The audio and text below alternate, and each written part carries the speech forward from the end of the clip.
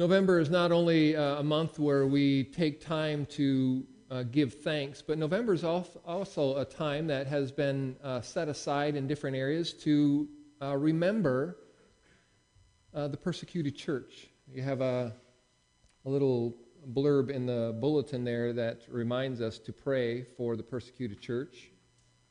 And some of the things in there are just saddening to see how things continue day after day after day with those that stand against the cause of Christ.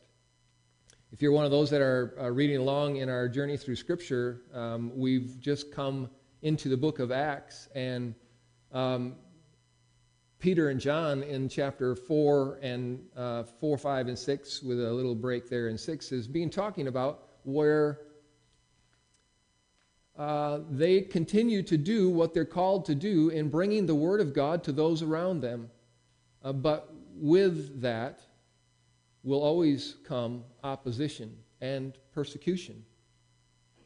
When Peter and John were standing there giving a defense for the fact that they had healed a man that had been born crippled, and they said, "By what authority do you do these things?"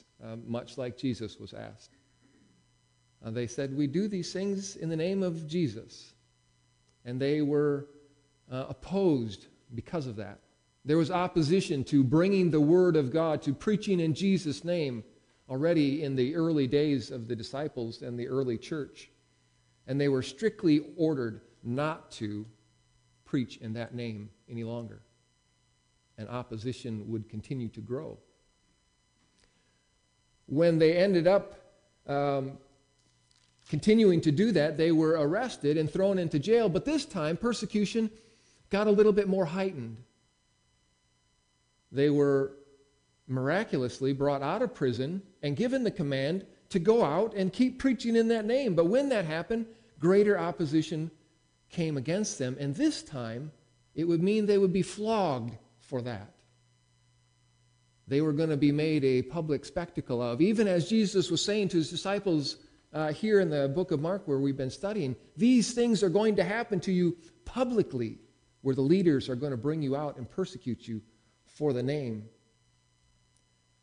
One of the things that we as Christians here in the United States often don't face is that kind of direct opposition. It does happen around the world, as you see some of those statistics in your bulletin. People are killed, raped. Churches are being burned down. All kinds of direct physical opposition to the Word of God. And as much as we would like to pray that persecution would stop, I don't believe at all that that's the message that Jesus would have for us. We certainly wouldn't, how do you say that? We wouldn't want it to come to us. Would we? When we hear of all the persecution that's happening around the world, our hearts are saddened and we wish those people could be out of that. But the first testimony that we get of some of the people that are being persecuted is not, "Get me out of this, Lord." Did you hear how they ended that? They left the presence of the council after they had been beaten for their faith.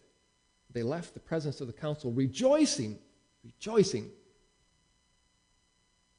that they were counted worthy to suffer dishonor for the name.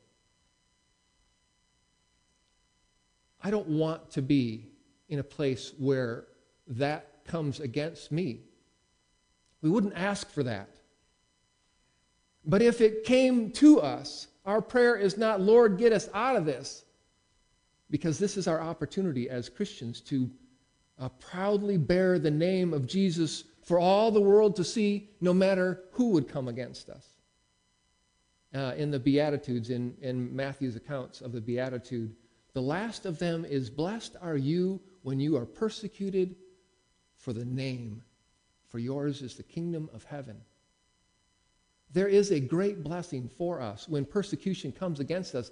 And in almost every instance, when there is great persecution of the church does not shrink. It grows. And that's what you see happening here in the early days of the Christian church, as much as there was opposition against the preaching of the word, it only caused it to grow. And so we will remember our brothers and sisters around the world that face great harm or even certain death because they would stand firm and never stop proclaiming that Jesus is Lord. The apostle said, you decide whether or not it's right for us to do that. You can make that determination. For us, we have no other choice but to preach the word of God. We must obey God rather than men. That's our call, again, as we consider the persecuted church. We stand with them. When one part of the body suffers, we all suffer together. And so we have an opportunity to pray for them and to stand along with them as people that bear their burden with them in this unending mission to proclaim the name of Jesus to the world.